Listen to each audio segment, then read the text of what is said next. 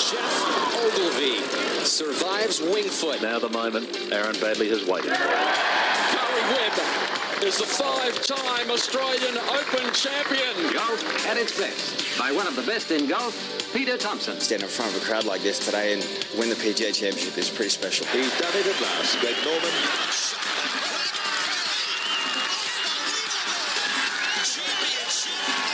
Matt Jones gets his name on the Stonehaven Cup. Leishman to 11 under. Now we've got a new leader, kids. Here it is, Adam Scott, a life changer. Coming up next, you have unrestricted access to golf across Australia and the world. Thanks to Golf Australia, we're going inside the ropes. Subscribe now on iTunes or your favourite podcast app, or head to golf.org.au. G'day everybody, welcome to the show. It is Inside the Ropes, episode number 117. Impressive stuff. We're almost at Ben Stokes type level. And we're not out as well. Lovely to be here. Lovely to see Mark Hayes, as always. Hello, Hazy. I'm calling for a review on you. Well, you've got to acknowledge, you may not like it, but we have to acknowledge greatness. Absolutely. I did so on Twitter. It was one of the all-time great solo performances in cricket. It is enormously begrudgingly. Surrounded by just a sea of ineptitude. I wonder if Alison Whittaker did the big... there's a lot of that going on, although none of it from Alison Whittaker.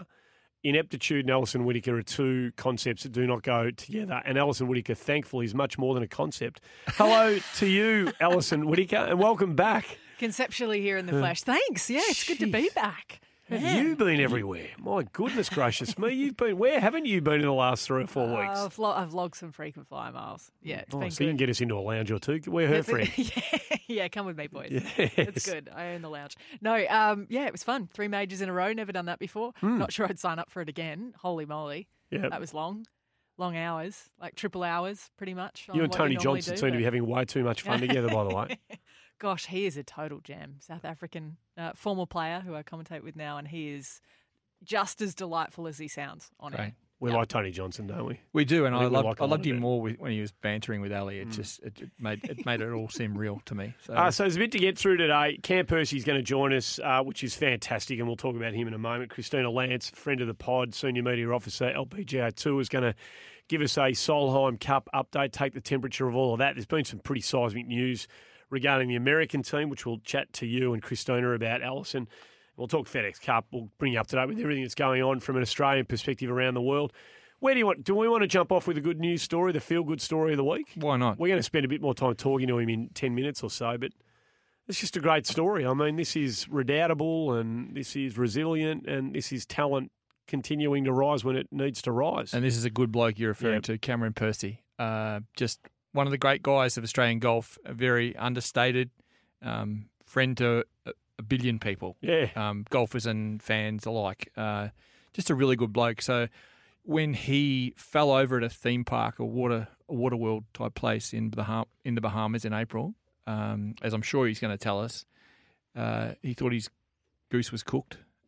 So to get his PGA Tour card a matter of 4 or 5 months later is an extraordinary story. It's unbelievable. He's still got parts of his hand that he can't feel. I'm sure he'll tell us all about it. But, I was rapt. That's just one for the good guys. And, our second graduate already from the web.com or the Corn Ferry Tour, I should say. I know, it's months You're better now. than that, Hazy. No, I don't think I am, though, Ellie. And hopefully we still got another couple to come in this final week ahead. So we'll touch on that later too. Yeah, I should say Cam Percy is one of those guys that will go and play in the club comp when he's back. You can't find someone, I don't think, that's more down to earth than Cam. He's been around, like I've played with him on and off all throughout my career as well, and he's just so incredibly approachable. As if you needed any more reasons to get behind him, but I've got a bucket load, so super stoked for him. Can't wait to talk to him. And I don't even know whether he knows how many times he's got up there, lost it, and got back there again. Somebody listening will know. There'll be some numbers guru out there. Send us who's been the player who has lost their PGA Tour card and won it back the most in the history of this tour. I'd love to know. I mean, he must be approaching quickly double figures. Hopefully he never gets there. But this has got to be the 8th or the 9th time that he's gone down and come back up again. So, yeah, actually, it's funny. I was talking to Jared Lyle about this, and he was in the same sort of, bracket when we were writing his book. And Yeah, he was one of the blokes who done it the most. Up, down, up, down, up, down. Do you know how many times was it? He won his card back, I want to say 5 times. Yep. Whether it was through a Q school, as it was back in the day, or via the secondary tour. I'd stand to be corrected there, but I remember him saying to me at the time when we were recording that it was among the bigger numbers because it's a hard yak. Oh, mate. I mean, just the logistics of your life and where you need to live and travel and how you go about all that stuff it makes it hard work if you do it more than a couple. It'll break your heart, Elliot, at some stage. Like, you got to be so, there it is. It's like the proverbial sand through the fingers a little bit, at times. I think the kicker is, and my understanding, we'll talk to Cam about it a little bit, but my understanding is that you kind of, when you're in the category that he's got, you've got to get off to a hot start. And for someone like Cam that's a gradual earner, that's pretty hard. Yeah. And so for some guys, it just genuinely doesn't suit their games. I don't know the specifics of it, but I'm sure we'll find out when we have a chat with him. Andy, just on that, yep. I mean, what he's done here is we talk about just 2 good weeks here in the Corn Ferry finals, but he's actually in very limited starts, to Ellie's point. He's had 7 top 25 finishes in not many more starts. I think, correct me if I'm wrong, I think your point is he doesn't win a lot, but he's an accumulator of money. So it does put extra pressure on when you've only got a limited number of starts. So yeah, there's plenty of room for guys like that on the PGA Tour. Absolutely. It's just the whole concept of actually trying to get full status out there in the meantime that doesn't always play into the hands of the more steady players. So he joins Roy Gibson. Cam Davis and Curtis Luck. Curtis Luck missed the cut. So Curtis Luck. Oh my God, he's. I don't want to sound like a 16-year-old watcher of Countdown or something, Andy. Whatever they watch these days. He made a bogey on the ninth hole, his 36th hole on the second round of the tournament, and missed the cut by a shot. So I don't know. I haven't spoken to him about how that eventuated, but he makes that par. He's got his card. No. So I'm sure he'll be fine this week. I'm certain he'll make the cut and be fine. But that's going to be one of those things if it doesn't eventuate. And he might miss the cut and still make it. He's still in a really solid position. So Curtis, as we speak, is ranked 15th. Okay, so it's a good number. Yep. He's in a good number. He just hasn't got the mandatory number of points that they expect will get over the line. But, yeah, man, oh, man, he's got to stand on one hole, make a par, get your card. That's what it's going to come down to. If it doesn't work out, that's going to be hard to stomach for a year back on that tour again. You just don't want to leave it to the last second either. I mean, that's the luxury that, that Cam's kind of afforded himself, is that he doesn't need to...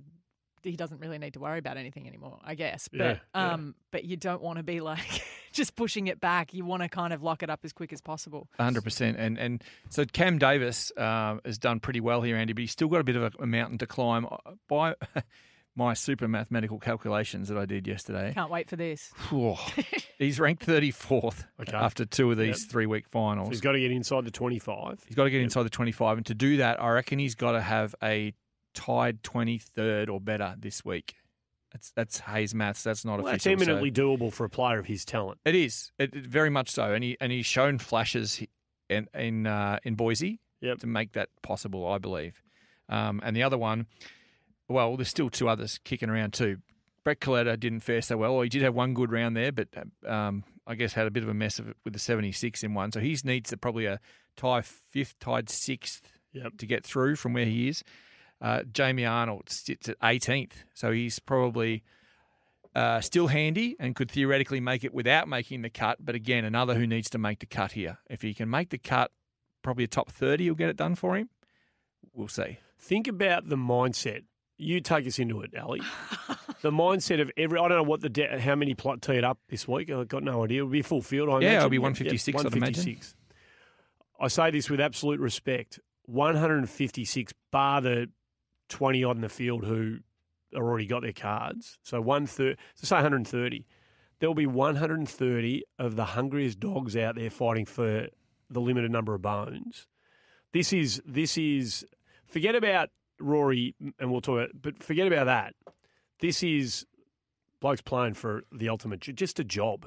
this is right on the line now. Actual reality TV. Yeah, and at its best, and that's what live sport's so good at, is that because you can never predict what's going to happen. But for me, the worst spot is actually the five guys that are trying to hang in there. That is, I think that's the most difficult spot to be. When you're inside when and you're they're coming inside, at you. Yeah. And because if you're outside, you've kind of got nothing to lose. And you mean so you can slots go out there. 21 to 25? Yeah. Okay. And so for me, I actually think that that's a really difficult mental challenge in itself. Because it's essentially Q school. That's what it feels like. Q school's the worst week of your life. Even if you come out on top, you're still dead for a week after Q school. It's just such an incredible mental battle. How many times did you do Q school? Good question. 2 or 3, I think. Yeah, I only had to do it once for the LPGA, which was great, and then tried to do it, I think, a couple of times for the LET. But yeah, I wouldn't ever do it again. I remember one week actually trying to get my LPGA card straight out of college. I was outside on the final day trying to work my way in. I think I was 40th on the last day. It was terrible weather. I looked at my caddy and I said, we're going to do this, because if it had been good weather, I probably would have struggled. But I was so adamant that we were going to just be mentally tougher than everyone else. And I went, this is the opportunity that we needed. Let's go. And I ended up shooting a couple under par that day and launched my way into a reasonable card on the LPGA. But there weren't that many events that year, so it was kind of a bit tricky. But I feel like the guys, for me, those last 5 cards, horrendous. Try and convince yourself that it's not on your mind 24/7, and that is the battle. You're trying to ignore it all, and you can't. See Ellie's face. Oh, we're bringing back bad memories. Taking her back to a bad, dark place. So the other end of the spectrum is what's going on. Well, what has gone on as the FedEx Cup, which we all love, and we're in the grip of it. Such a magnificent vessel, and we are gripped, and it's revolutionised the way we feel about the game, and it requires no spin from anyone to have us in the magic of it. It has revolutionised the game to me, Andy. It's made me not care about the last 4 weeks of the season. Hazy, it has had the exact opposite reaction from so many people around the world that it wanted to have. No one gives a stuff. Very few. And the attempts of the American media and those who are in the grip are making to spin it and try and energise it and try and get us excited by it, and the pump up of those who are spitting out news articles dressed up as, or PR articles dressed up as news. It's just, you can see it as the words sort of ooze off the page where they're coming from. It's just not working. For me, I'm speaking on my behalf here, and I think I'm speaking for you. I don't know about you, El, but it just doesn't work. I have a theory, and I think it's actually tied in with money. I think it's for me, it's the concept that you're giving a bucket load of money to guys that already have a bucket load of money. I actually think it would be more powerful if it was for pride at the end of the year, rather than a $15 million check. Like if you get to the final couple of stages, use that, what was it, $35 million or something that they put in the pot for the last 3 weeks, spread that out over the other events, and then just literally take the gloves off at the end of the season. One tournament, one event, play for pride. Let's see who finishes on top of the points list, or however they want to do the format. And I actually quite like the format changes, which is probably controversial. Oh, no, someone's got to. I know. I think it made it simpler for a lot of people. Whether or not it produced the accurate winner is a different story, although Rory looked great this past weekend. Oh, he's a great player. Like, he's one of the all-time, generational superstar. We aren't champion. It's not a knock on any of the guys teeing it up.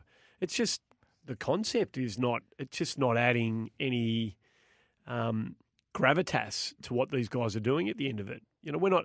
Nobody in their right mind is putting the winner of the FedEx Cup up alongside as an achievement, up alongside even within a Bulls Roar, are they, of any of the majors? No. Well, they're not, are they? No one's giving any sort of status. No, and as I said last week or the week before here, like this is the time of the year when you roll out the word construct, because that's entirely what it is. It's a PGA Tour prefabricated sort of thing. We're going to put it out there and tell people they're interested in it. I don't think it works.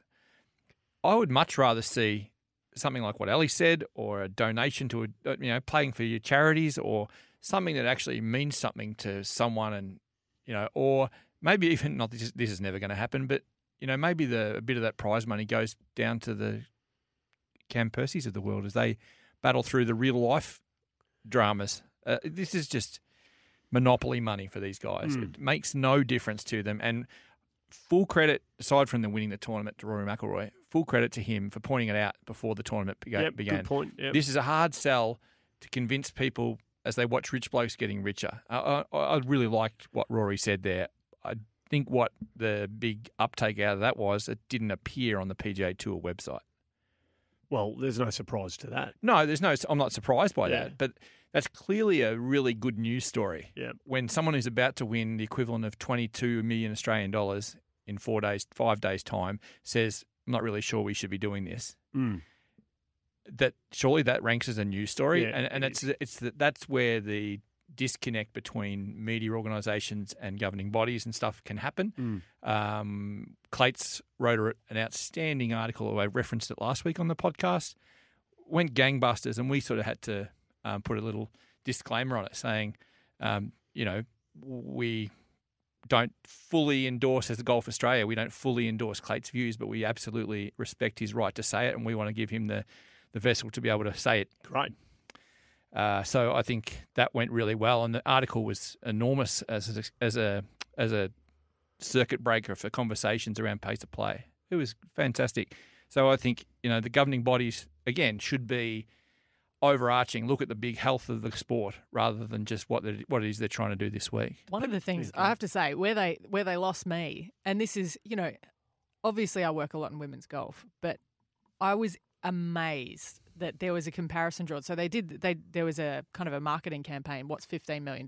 And they put that it was fourth place on the career money list on the LPGA. Jeez. And they put that up? They put it up. It was all, and it still is. It's still over social media. And I went, what a dig. Like, how do you not see that is an issue? And I had a picture of Annika Sorenstam holding a picture of one of the greats of the women's game. And it went, this is what it equates to, an entire woman's career on the LPGA and abroad. I'm disgusted with that. Yeah, I was floored. And it literally, I just went, nah, don't care. You're gone. You can't draw those comparisons and then expect the female golfers around the world to be on board with it. I don't know. It's odd. No, so saying 4 days of Rory's best is equivalent to Annika's career. That's such. I feel like Annika might even be. It's probably Christy. Might even be Christy Kerr who's third or fourth off the top of my head. But regardless, but they had a picture of Annika on the marketing. Oh, and they're trumpeting it. This is why this is good. It's rubbish. Well, we go back to. I mean, I've said this before too. Sorry to rehash, but when we were at the US Open this year, they were saying this is Tiger's hunt for his 180th or 181st, whatever it was, tour victory. And no one in the world gives a Continental, whether it's his 81st or 80th or 216th or whatever. They care that it's his chase for the 16th major. That's the only thing that they talk about in, no one else outside the PGA Tour construct, and he talks about that stuff. That's true. So you mentioned Christy Kerr. There's some huge news around the makeup of the US Solheim Cup team. And joining us to do just that is Senior Media Officer from the LPGA Tour and a great friend of the pod, Christina Lance. Christina, thanks for joining us. Of course, I wouldn't have missed this for the world. Some big news regarding the American team. It's changing the guard to a lot of degrees with Paula Creamer and Christy Kerr not selected in the US side. What's the reaction to that been like over there? I think everyone's sad to see Christy and Paula not on the team. As Captain Inkster said, it's hard to make the decision. None of us envied her that task. She had a lot of names she had to choose from, and we've got a young team, a lot of rookies on the team, and even our veteran players, only two of them have overseas playing competition before. And so I think Captain decided she needed some veteran influence on the team and decided that her players for this year were going to be Morgan Kressel and Stacey Lewis, both of whom have great experience at the Solheim Cup. I think this will be Morgan's sixth and Stacey's fifth. They know their way around out there. They're going to be leaders in the team room. They're going to be leaders out on the course. And we'll be back in 2 years at Inverness Club in Toledo, and I won't be at all surprised if Paula and Christy and a couple other players use this as an opportunity to revamp their games and put themselves back in the mix for 2021. It's a new-looking team this year for Team USA. Bunch of rookies that you mentioned, but also I feel like there's kind of quite a few different styles of player that we haven't necessarily kind of seen in the past. I'm kind of referring to the Brittany Altamares and the Marina Alexes. What do you think? How do you think that dynamic and having those kind of players that are kind of shorter, craftier players will bring to Team USA? Crafty is exactly the word. I was thinking sneaky. I'm here in Portland, Oregon, where Marina won last year for her breakthrough win, and she just kind of came out of nowhere and stunned the field with that sneaky good play. And if you guys watched the hype video we put out, one of the big moments in there that I loved is a scene of Brittany Altamari holding the American flag behind her and screaming at the camera. That is a side of Brittany Altamari none of us have seen before, but she's got it in her. She is sneaky good. She is sneaky consistent, and I think she really could be a linchpin. She's playing well. We saw her make it into the playoffs with Anna Nordquist at Evian 2 years ago, and she's just been consistent. She may not be the flashiest player out there, but you're always going to get good play out of her.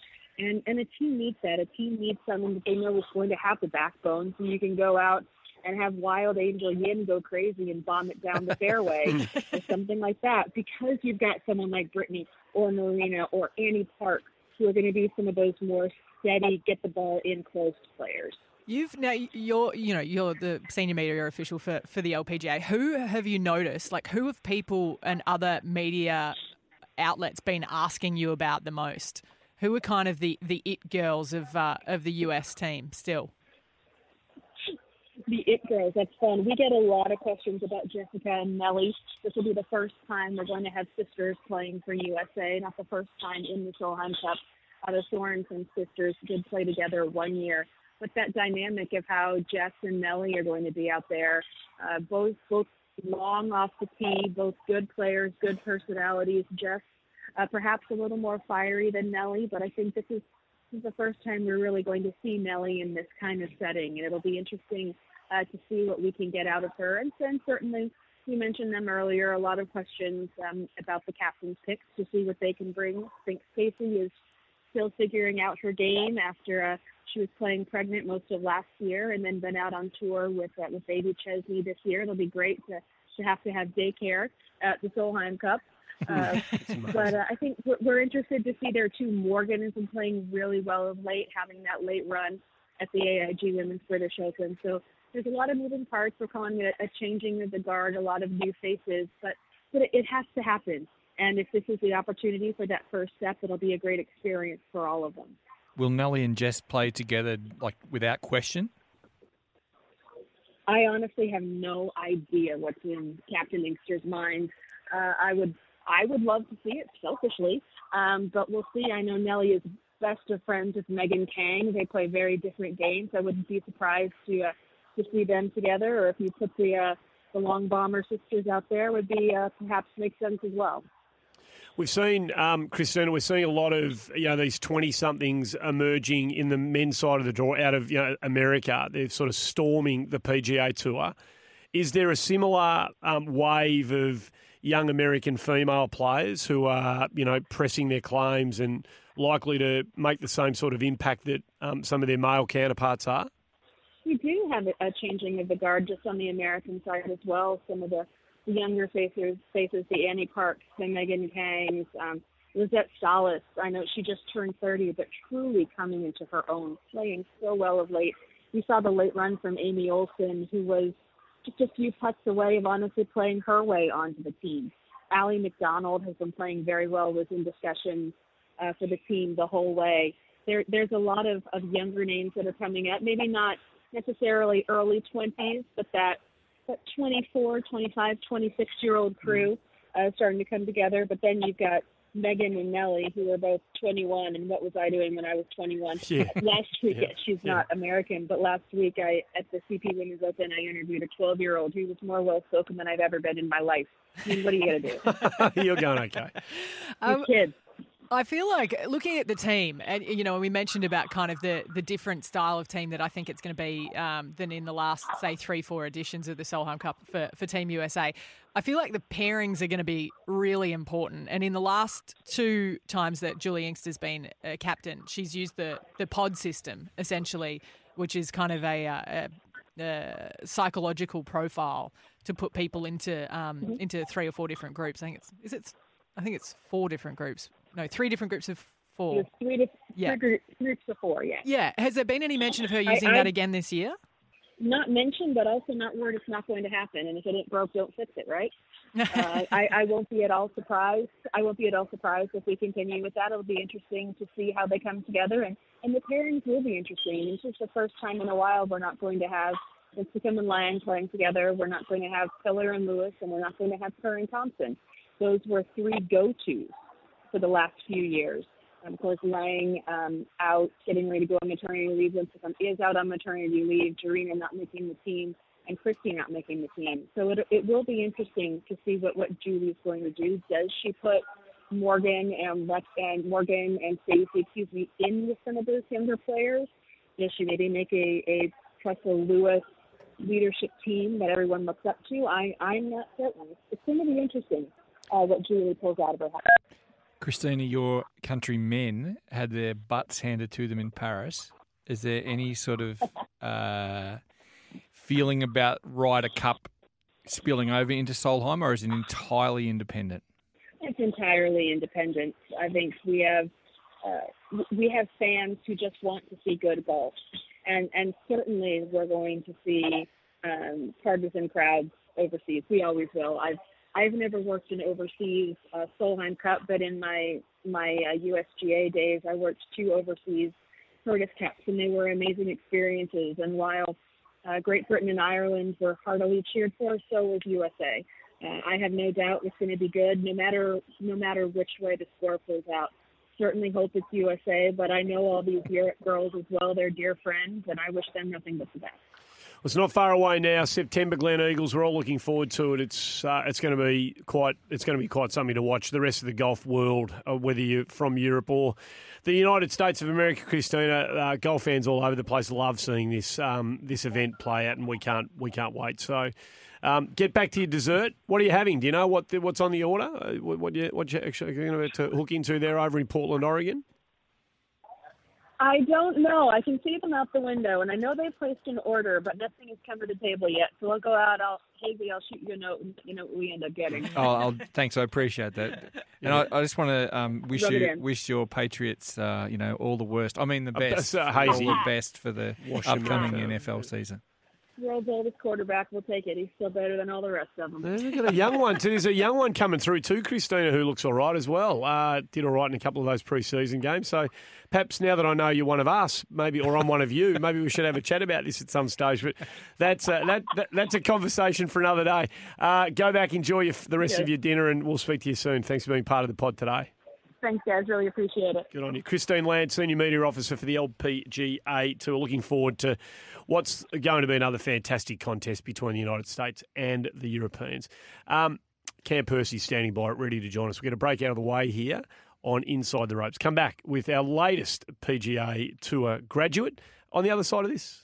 Hi, I'm Minjee Lee, and I'm proud to be an ambassador for MyGolf, Australian Golf's national junior program. One of my favourite things about coming back to Australia is seeing all the kids getting into golf. MyGolf is every Aussie kid's first step on their golfing pathway. It's all about fun and friendship, learning golf and life skills in a safe and healthy environment. So, if your child is between 5 and 12 years old, be sure to find a program near you at mygolf.org.au.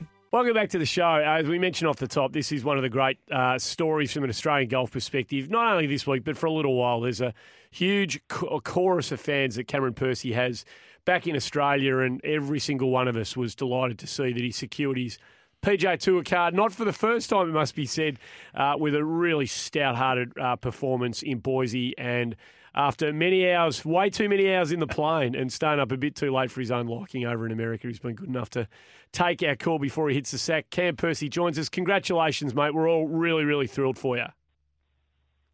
Yeah, thanks a lot. I halfway through this year, I didn't know I was going to be able to play golf again. So to get back to the PGA Tour in a couple of weeks, there's only 2 weeks, I'm back out there. So I'm pretty excited. So tell us, let's jump in right there. You've led us there. How bad was the wrist? How did you do it? And what was the worst possible case? The worst possible case scenario? Well, I just slipped over. I on some wet concrete, and obviously it happened so quickly. I put my arm out, and when I did it, my shoulder killed me, and there was blood all over my elbow. I smashed my elbow up and stuff. And I didn't even know about my wrist at the time until we went to pick the bags up and go to the airport, and I couldn't pick anything up. And I'm like, well, that doesn't feel very good. And then I went to even just pick up a can of water, and I couldn't even do that. And so when I got home, I went straight to the hospital. I had an X-ray, and the X-ray showed nothing. And then I went and saw a specialist, and he's like, I need to get an MRI on this. And I had an MRI, and he said, yeah, you've got a fractured wrist, and we need to put in a cast. So after I did the MRI, they put in a cast for 3 weeks, and I had 3 weeks in a cast just stuck there. And then when I got it off, everything was going great with the bone and everything. But I played a golf tournament and then played the next week, which was too much. And then all of a sudden I got nerve damage, so I had pins and needles everywhere, and I couldn't hit a golf ball. And then I took another month off, and then when I came back from that, my fingers went numb. I couldn't feel anything in my fingers for 2 weeks. Gee. And I tried to play through it, and I just couldn't. And I was like, if I was going to have a heart attack, I'm like, your fingers go numb, that's not good. So, and then I had another month off, and then I had the playoffs. So that's sort of been my year. It's just been a stop-start year. So talk to us about the process that you went through, Cam, in terms of like the team you surrounded yourself with to try and get yourself back to being like game ready, I guess. Did you feel like, it was kind of just get me back to golf as quickly as possible so I can try and polish off 2019 and get what I can out of it? Well, when I did it, I was 15th on the main list, and I was cruising. I was playing nicely. I thought I'd get my cardio easy.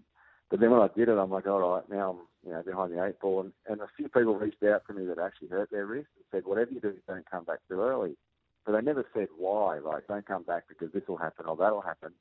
And I'm lucky in Raleigh where I live, one of the physios from the tour lives here, and I see him, whenever I want to, when he's home. And I was with him, and he's like, all right, yep, everything's going great, the bone's healed, everything. We're doing all these strength exercises and stuff, and it's going great. We actually played a tournament here 4 weeks after I heard it, and it was really firm and fast, so I could just chip it around, and I ended up playing and came 17th.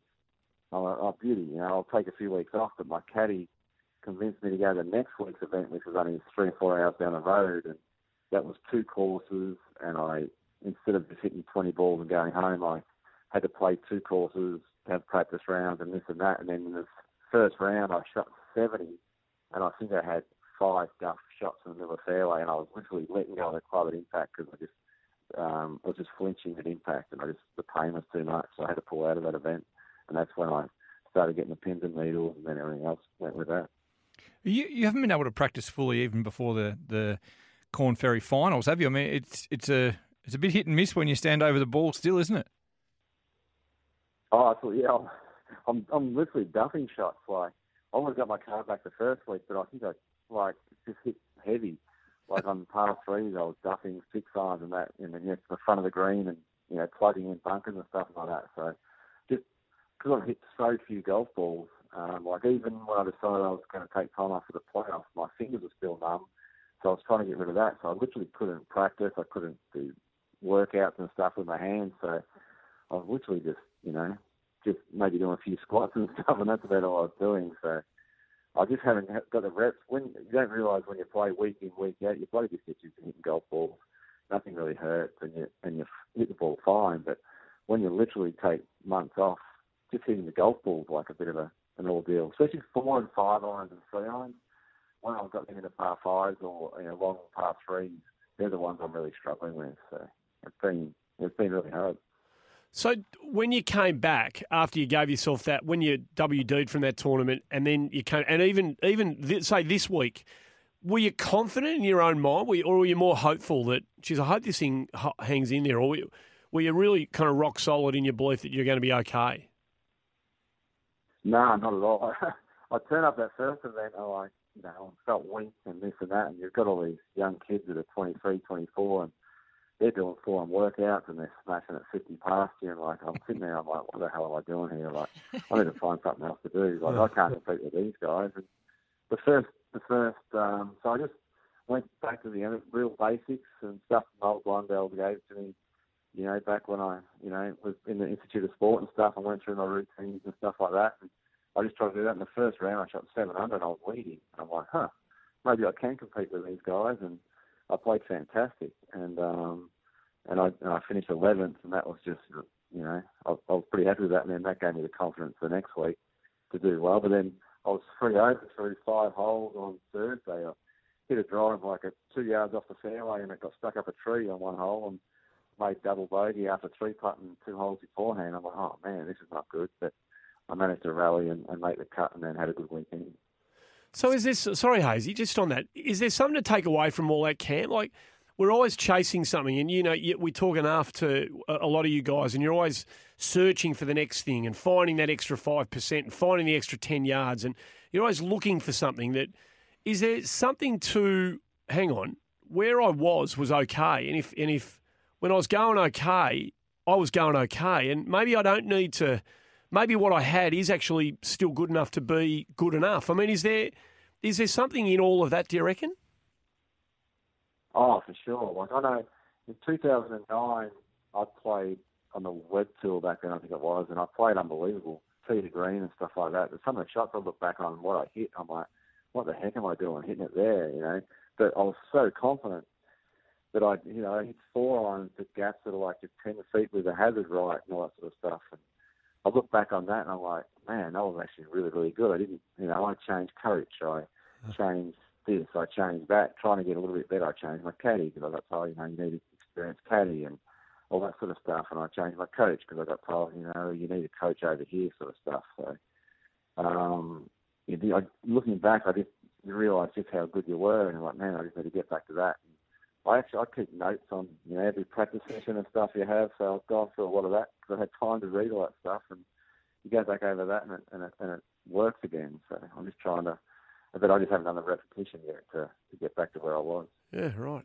You're just a pup, mate. You've got plenty of time left ahead of you. Yeah. I'm only 45. Well, we were talking yesterday. This is you couldn't put an exact number on it. Your 8th or 9th time that you've qualified up onto the big tour. That, I mean, I'm not sure what the record of that would be, but you've got to be getting pretty close to it, I'd imagine. Yeah, I've never actually finished in the top 125 and kept my card. I've sort of, the category I'm in, it's really important to start really well, and quite often we start in the middle of winter for me. So I started, in Hawaii and Palm Springs and that, and I'm coming out of winter where I haven't touched the club. It's been for you guys, mine, it hasn't got above 0 for a month or two. So, I've just never got off to great starts. And one year I did get off to a great start, and I got vertigo for 4 weeks, so stuff like that. So I've always struggled to, finish in the top 125, which, looking back, it's very frustrating that it's just, it's pretty hard. It's not easy playing on the PGA Tour. They're good players, so you sort of got to give yourself a bit of a break sometimes. Cam, can you talk to us a little bit about the pressure cooker of last week in terms of everyone trying to vie for their cards? Is it? I feel like the comparison might be to draw that it feels like you're on the cut line for every single shot of the week. In terms of how do you try and get yourself out of that mind frame and play put yourself in with any kind of chance of playing good golf under those kind of circumstances? Yeah, it's really hard because you know what you've got to do, and it's all there in front of you. Oh, I know I've got to hit it down there, and I know I've got to hit it on the green, and I've got to hold the putt. You just got to do it. And then on Sunday, it got quite windy and really tricky, swirly wind, so it made it really hard. And they had all these pins 1 yard from false front. So a couple of times I hit it literally, 6 foot left or right of the hole, and it just fell off the green. And then you've got tricky little shots. So, but then if you hit it 20 feet right, then you're putting, and if you putt it 3 feet past, it rolls off the green. So, I putted the last you saw, I was just on the wrong side of the ridge, and I putted it 10 or 12 feet past pretty comfortably. So, I equate it to like, you know, you go for your first job interview, you're really nervous or something like that. Well, that's basically what I go through every day or every week playing golf. Like that first job interview you got where you're really nervous about getting a job and you're, you know, trying to impress people. That's basically what it's like all the time, trying to be a professional golfer, I guess. It's so much more exhilarating to hear you say that than sit and watch the chase for $15 million more for spot on for Rory. Although I reckon, Purse, I reckon you'd be happy to be knocking in a putt from 6 feet to pocket $15 million. I reckon you'd take that, wouldn't you? Oh yeah. Yeah. Well, the thing with those guys is they've got these contracts worth $200 million. Like they're 50. What's it matter? I win or lose. Like they look so relaxed. You know, playing, it's not going to make a difference to their life if they win or not. You know what I mean? Like, yeah. They just got so much money that it really doesn't matter. It's playing for. Like, look how Rory was at the British Open. He was a mess. You know, he shot 79 or something because he was so into he's playing for the British Open at his home course. But playing for 15 years, like, what's it matter? You know, it's a good point. My contract from Nike is worth more than this. I don't really care too much about it. That's a really good point. Different kind of attitude. So what? I know it's too early for you to sort of really have given this much thought, Cam. But what would be a success in your mind next year? Is it competing with Brooks and the big boys in a major? Is it pinching enough money in an early season tournament to keep your card? Is it finishing in the top 80? What would success look like to you in next season? Definitely to keep my card. I've never done it, which is really frustrating. So it's like a few guys I'm friends with are like, you have never kept your card? I'm like, no, I've never actually finished 125th. I've finished 130th and 140th and stuff like that, but never actually. They're like, it sort of blows their mind because they're like, that's crazy. Like, you know, they sort of talk to me like I'm one of the better, you know, ball strikers they've ever seen. They don't understand how I can't keep my card. But so for me, just keep my card to be successful, and if I can get my game good enough to win, there's a few courses where you don't need to be crazy long, and just hitting it straight and all that sort of stuff can help me. So there's a few courses out there that I can compete with for sure. So when with the big guys sort of being seen at least to be targeting the big tournaments more than ever, playing shorter schedules individually, does it give you a chance to pick alpha? And I don't want to pot any individual tournaments. Does it give you a chance to say, right, I want to have a crack at that Fry's. That sets up well for me. Koepka's not going to be there. That's my shot at glory. Oh, for sure, yeah. I mean, just the standard is so good.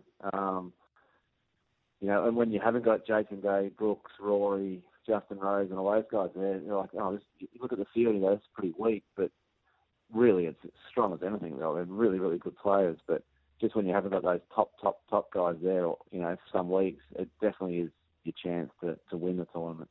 Where's the when they're at their best, you know, it's really hard.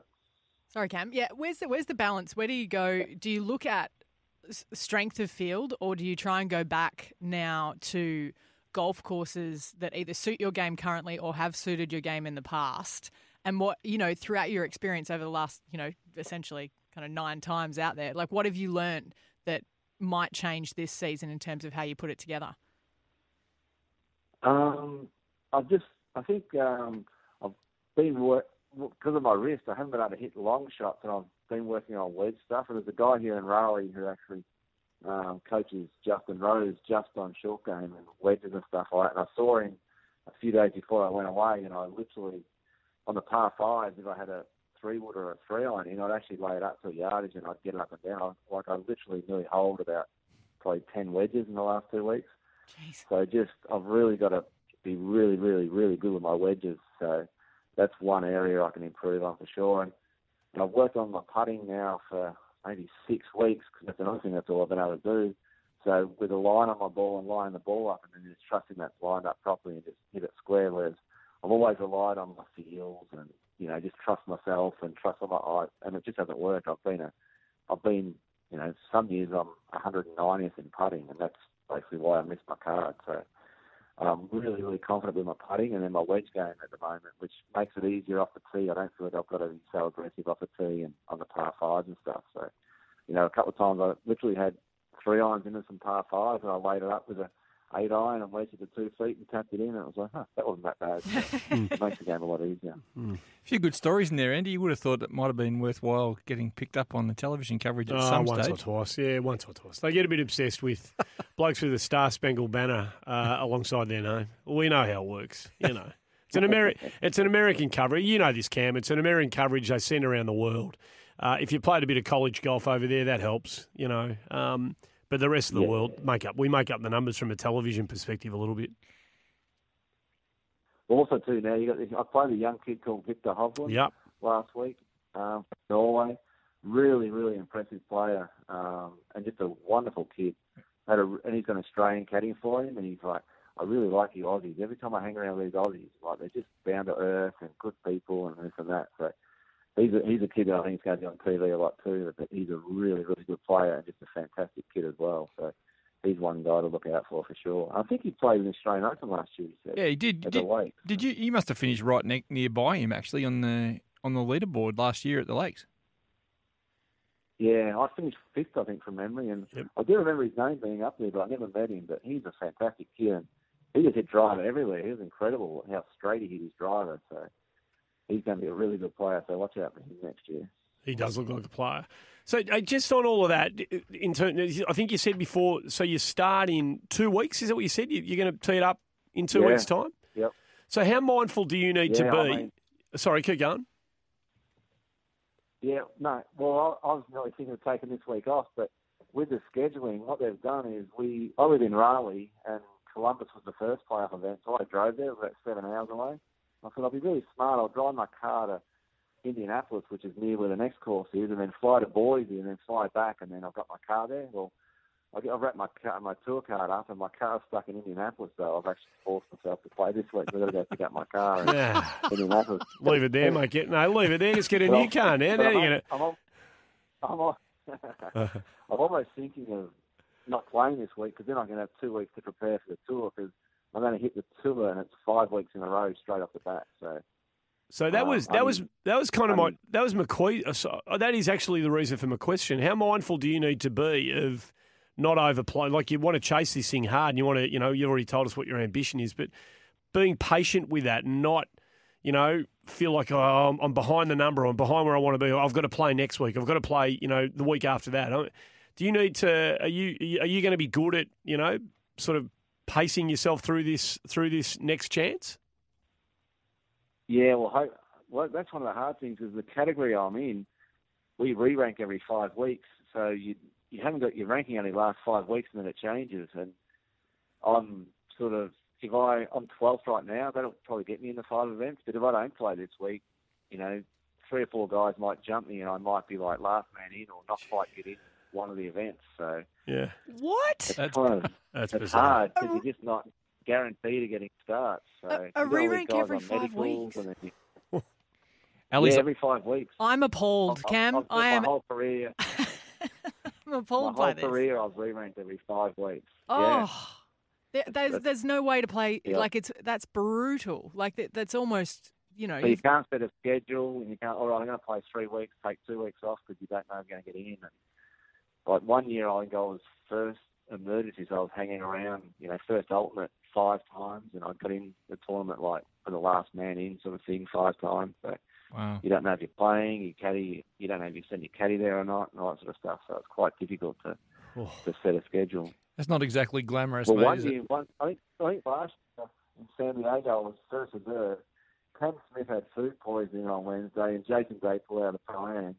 And Jason looked like crap on Thursday morning warming up. And I said, mate, are you going to play? Because I was first at reserve. He goes, yeah, sorry, mate, I'm going to give it a go. And he won the tournament. So I didn't feel too bad about him playing that way. Are you sleep deprived? I don't know whether you've been watching any of the cricket. Have you been staying up watching your footy club on the AFL app? How are the sleep patterns going? Well, Anaban was here. He's been Indian. He's mad about cricket. He gave me, when I rocked up on Sunday, I said, last time I checked the cricket, we needed 1 wicket and there was 70. I assume we won. He goes, you haven't seen it, haven't you? I'm like, no, why? And he told me exactly what happened. But I missed the last, when we got the 9 wickets with 70 runs to go, I'm like, we're home here.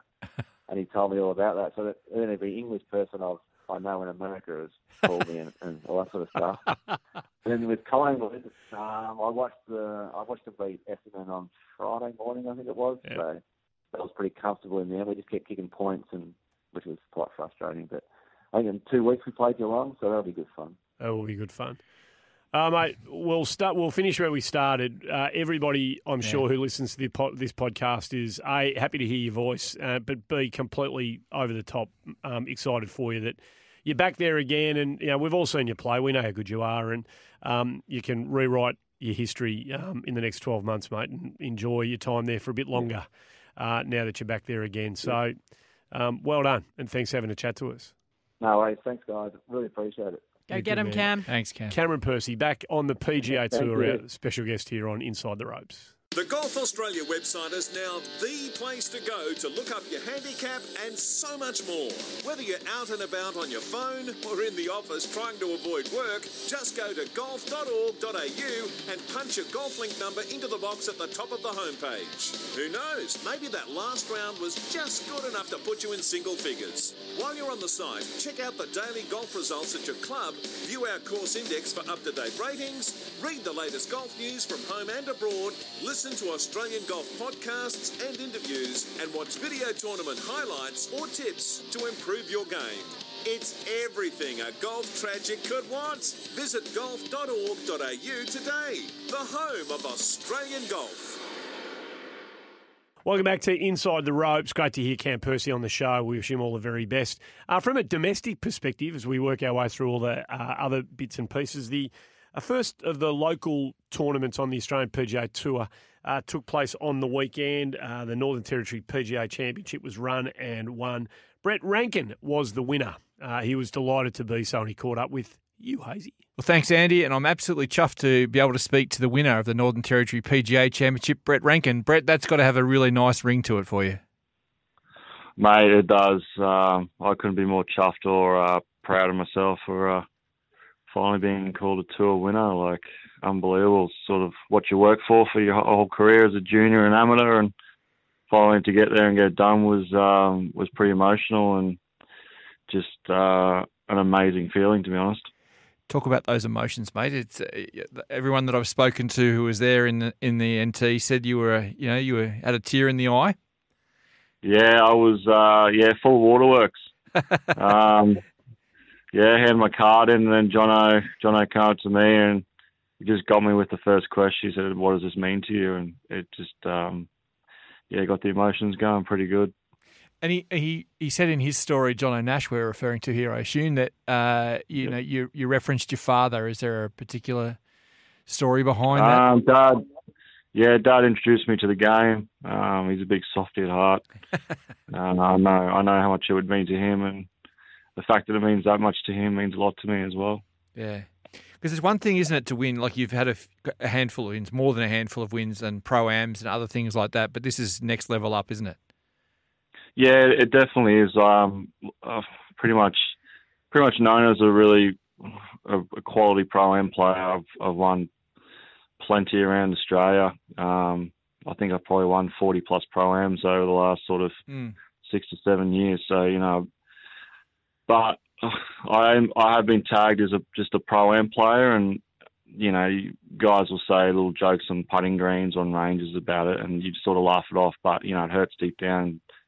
Being called a pro-am player and not a tour winner, and not being able to maybe produce your best golf, like the quality of golf that you can produce on the big stage, and to finally just put 4 rounds together and play the way I know I can play. Like I know I've been good enough for years now, but to put the 4 rounds together the way I would in a pro-am, a 1 day or 2 day pro-am, was just it was just a massive relief, to be honest, just to get over the line, get a tour win under my name, and just get sort of the monkey off the back, so to speak.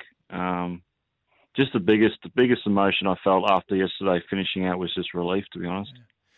And no one's comparing it to unfortunately for you, to the FedEx Cup riches, but is it more important to you to bank the money that you made in Darwin, or is it more important to you to have that inner feeling of being a tour winner and the freedom that's going to give you?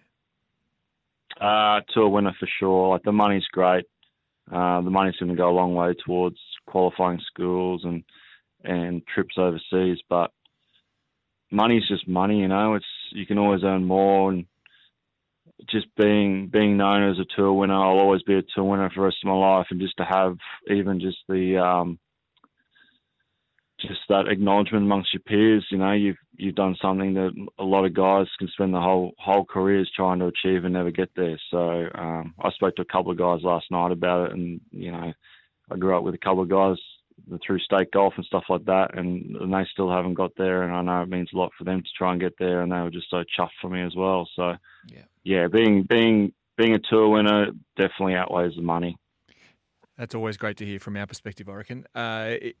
I understand that you were challenged midway through the round, and I know this is your final round, on Sunday afternoon, and that's also got to be something that you're very proud of, that you fought off the challenge and did it well with a string of birdies.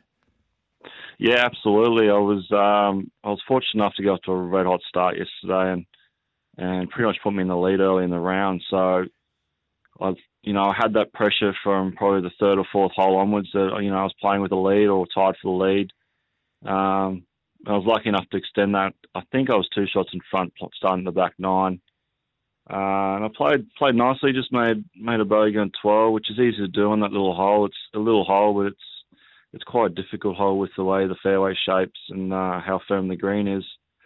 And then I saw Taylor McDonald and Cade McBride pretty much got within 1 or even tied with me, I think, when I teed off on 14. And for me to respond with 4 birdies the next 5 or 6 holes or whatever it was, under such pressure, and I hadn't done that before. I've done one tournament before. I know those guys were trying as well, but to respond after making a bogey and bringing those guys back into the picture was awesome, and definitely I can build a lot of confidence from that. So what's on the agenda for Brett Rankin for the next? Well, I suppose that opens up a lot of things. Get your ISPS and PGA Tour of Australasia card for presumably until the end of 2020. Yep. What else have you got on the agenda? Well, it's huge for me because I'm heading to European qualifying school. I've got first stage middle of next month in about 3 weeks' time. So I was sort of in a similar boat last year where I was still trying to hold on to my card here in Australia, but I was also trying to go into the European Tour. And now that I've got my Aussie card secured now, it just takes a bit more pressure off the shoulders, and the money does too. It helps me pay for Q schools because, as most professionals know, they're not cheap. So now I can just focus now solely on the European qualifying school and trying to get my European card. And if that goes well, then I've got a card on 2 tours where I can go back and forth or just focus on one or whatever it is. At least I know I've got a job for next year. So, definitely a massive relief and just a great feeling to be in this situation. I can hear the freedom in your voice, mate. Mate, yeah, to be honest, I've been pretty emotional about it today as well. I have periods where I just sort of go quiet and just sort of deal with it every time I think about it. So, it's been awesome. Oh, that's great, Brett. We really appreciate you taking the time out of your schedule. I know you've got a busy week to chat to us on Inside the Ropes, and we wish you nothing but continued success in this year and onwards into the future. So thank you again for joining us, and more importantly, congratulations on being a tour winner. Awesome, mate. Thanks for the time. Appreciate it. Fantastic to see Brett Rankin get the chocolates. You can hear the emotion in his voice. I mean, for him to be regarded for quite a while as a Pro-Am winner, in inverted commas, to shed that tag and win on the tour is obviously enormous to him. Some fascinating things there that he said about the relevance of that to his future career as opposed to money. It's even though it's we're not talking the Rory McIlroy sums of money. That money is critical to his life, but still the tag of tour winner being so important in the scheme of his golfing career and his psyche is fascinating to me. And what a way to do it too, fun around 63. Yeah. That's one way to kind of cement your way there. And it's not easy though. The existence, you say like Pro-Am winner is that, I think that a lot of people have the concept that that's an easy feat to do, but there's so many hidden challenges because there's no one helping you. Like you don't go, there's no host hotels. Do you know what I mean? It's not like you go to these Pro-Ams and everything is laid out for you. You are literally pulling your sleeves up and getting everything done. A lot of the guys stay in housing as well. Like we've heard, many times before that it's not the glam life, and you're often like if you stay in housing, you're talking to the guy who's comes up, he's a 20 handicapper sometimes, and he's going, oh, so you're winning over dinner, like so you're leading. Oh, are you nervous about tomorrow? And you get all of these other questions that you just don't get when you've got the luxury of being able to cocoon yourself and you have the money to do so. So it's a pretty incredible achievement. Yeah, winning the Blue Jacket Classic is hard. And I'm playing with 20 of my idiot mates. Winning that thing every year is hard. How many times have you won that? 5, thanks for asking. But winning it is hard. The next time is always difficult. But the sixth one's the hardest. That's the next one's the hardest. Head wobbled on this. When you're not playing any golf anymore, it's very, very difficult. But so you make really valid points, and for him, you can understand that he now goes from being a Pro-Am winner to it elevates his own perception of who he is and maybe what he's capable of. So very much so. You could hear him talk about the prospect of playing on the different Q School around the world. So, he's instantly thinking bigger things, bolder things, and all coming from that mindset. Where else do we want to go around the world or domestically before we tidy this one up today? Well, I want to ask Ali about this. Well, I mean, it's just... by the way, sorry. Not only does he get all of that, Brett Rankin, but he gets one of the world's great trophies. Can we just put that on the record? Yeah. This is one of the great trophies. Have you seen the trophy? I don't know. It is a crocodile head. It is a skull of a crocodile head. Massive. I think it's the one that ate Chubbs Peterson. Oh, get more Aussie than a crocodile head trophy. And it's got got some thing in the crocodile's mouth that actually says what it is, It's all of the previous runner-ups. Right. All the blokes who missed the cut. Yeah.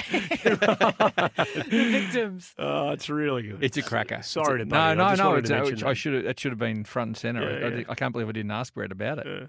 Anyway. This is for everyone who's listening, but I'll specifically ask Ali. We didn't mention earlier on when we had Christina Lance on about Jin Young Ko. So of a 5-shot winner in the Canadian Women's Open, an unbelievable score of 26 under par. That's sort of almost de rigueur on the LPGA Tour these days, what the girls are doing. Ali, that is now 106 holes straight without a bogey for Jin Young Ko. Can you put that in any perspective and think about all the choppers heading out to their club now are hoping for 2 in a row? I think the last person to do it was Inbee Park, I want to say, and that's got to be at least 4 years ago, maybe 2015 off the top of my head. Which in itself is a fantastic comparison to be made. But the problem, so watching Jin Young on the weekend, she hit it into the bushes and everyone is thinking, all right, great. Potential like par 5, potential two-shot swing. She's playing with Nicole Brock-Larsen, and who's a ripping chick, by the way. She's always the last person standing on the dance floor at the end of your party. Classic. Sometimes on the bed, just bouncing up and down and singing your anthems. Sneaky. Really? Yeah, you'd just never know it. You'd never know it watching her on the golf course, but she's an absolute ripper. So I like her. Yeah, she's a good girl, and so they're on the fairway. They're thinking, great, now's our chance. Like, you want to get one up on Jin Young Ko because she's barely ever makes any mistakes. Obviously, by 106 hole bogey free run, but she takes a drop, gets out, stiffs it, makes par. They make birdie, but at the same time, she just whenever she's in contention, she is incredibly hard to beat because she knows that she's not going to put a foot wrong. There's almost no one else that you'd want to go up against less than Jin Young Ko. Her caddy, actually, one of her first caddies was Dean Herden, who's an Aussie who has an incredible eye for talent. And he's caddied, he caddied for G.A. Shin. He's caddied for Bronte Law for a little while, but he also caddied for Jin Young Ko. And he said that she is by far the most complete player that he has ever caddied for. And he's caddied for genuinely the majority of the greats out of Korea he's been on the bag for. Just from tee to green, there's just so few flaws, and it's obviously showing in a game. I just think, world number one. Think about that, Andy. Like, honestly, if you went and made 6 pars in a row, you'd be cock a hoop. You've got to make another 100 on the trot after that. It's such a next level mark that she's trying to break here. No doubt. It's phenomenal. So staying on the women's side of the game, Andy, for a little while, if you don't mind. No, go. It was the first stage of the LPGA Q School at the weekend finished, and we had a player come out at the Queen Circuit Trophy at Glenelg earlier in the year. Her name was Bianca Pagdanganan. I think I've gone that path correctly. I chatted to her about it at the time. I was going to break into a song here, Andy, but it's probably rude if I did. She's an amateur from the Philippines, and she was the medalist there. But importantly for Australia, Hira Naveed was the second place getter in that tournament. So Hira, I've just forgotten the name of the school. Lindsay Pepperdine. Wright, Pepperdine, Yep. the Waves. Hira Naveed from Perth, who's been starring for Pepperdine all year, this past college year, was second. And so she advances on to the second stage of Q School, and a tremendous achievement for someone who left Australia as a amateur with potential. She's starting to show a fair bit of polish now. She's turned pro at the end of her college career. Right, fantastic. No, that's good. Yeah, no, it's job one done. It is grueling. Some of the people that, I remember there's a girl that used to play on the LPGA, Shasta Avery Hart, who had to go back, and I was like, how is she still going back to first stage? And it is, so you're fronting up roughly about, I think it's about $5,000 It was when I did it, and that doesn't matter if you. I think they might have changed it a little bit, but essentially it's $5,000 for all of it, not including anything else except your entry fee, which is a way of kind of weeding out people that do or don't genuinely want to be there or should be there. But purely from a financial side of things, you're looking at $10,000 to $15,000 just to go and give yourself a crack at getting all through three stages. Maybe that's how we make the FedEx Cup more interesting. Maybe. Yeah. So other Aussies to advance: Becky Kay, Soo Jin Lee, Selena Yuan, all made it through. Unfortunately, friend of the pod, Stephanie Bunky, missed by a shot on the wrong side of the line. Nadine White, similarly, just a couple of shots on the wrong side of the cut line. So those two will have to go back to the drawing board for a year. But we have a swag of Aussies led by Hira Naveed, although it resets, obviously, when you get up to the next stage. So good works now counts for nothing, but she is alive. Scandinavia.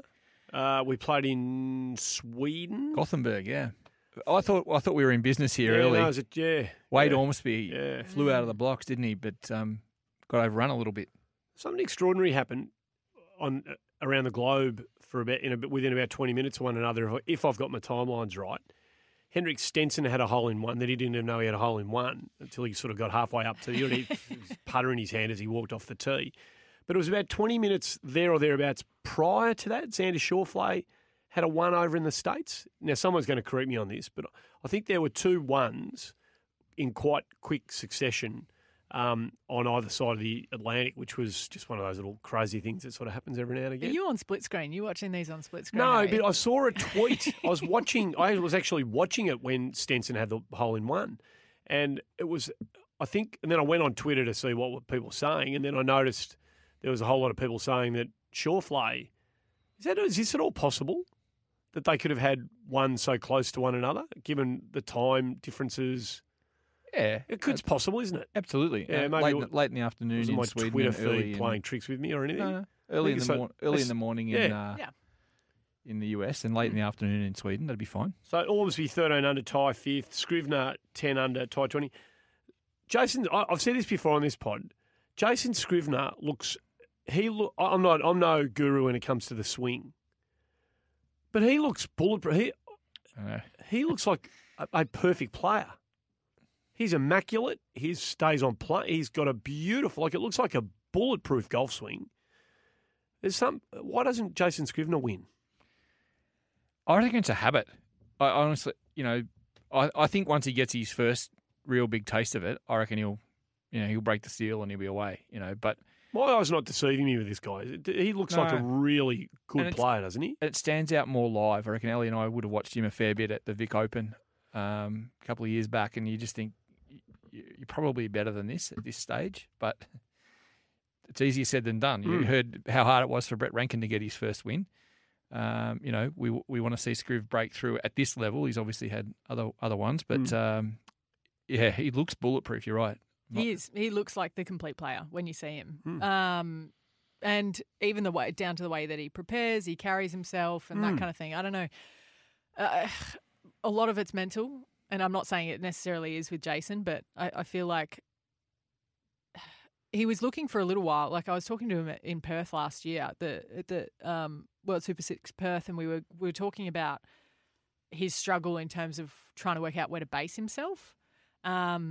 And he was really torn because he thought he was going to go over to London and make a base in London, and then ended up not doing that. Like I kind of kept checking in with him throughout the year, and I'm like, "Have you made the move?" And he goes, "To be honest with you, I just want to come home." Wow. And there's your answer, Andy. Yeah, right. Yeah, Okay. which is tricky. And and I don't know how much it actually tells us, but I think there's always stuff in terms of even a management of someone's game that sometimes, just finding a place that that feels like home away or whatever it is, or having your coach out more, like you take kind of the Lucas Herbert approach where he travels, he almost takes his home, all of his golf people with him, but just finding out what works for you. And most of it's trial and error. There's just no book for it. And you know what?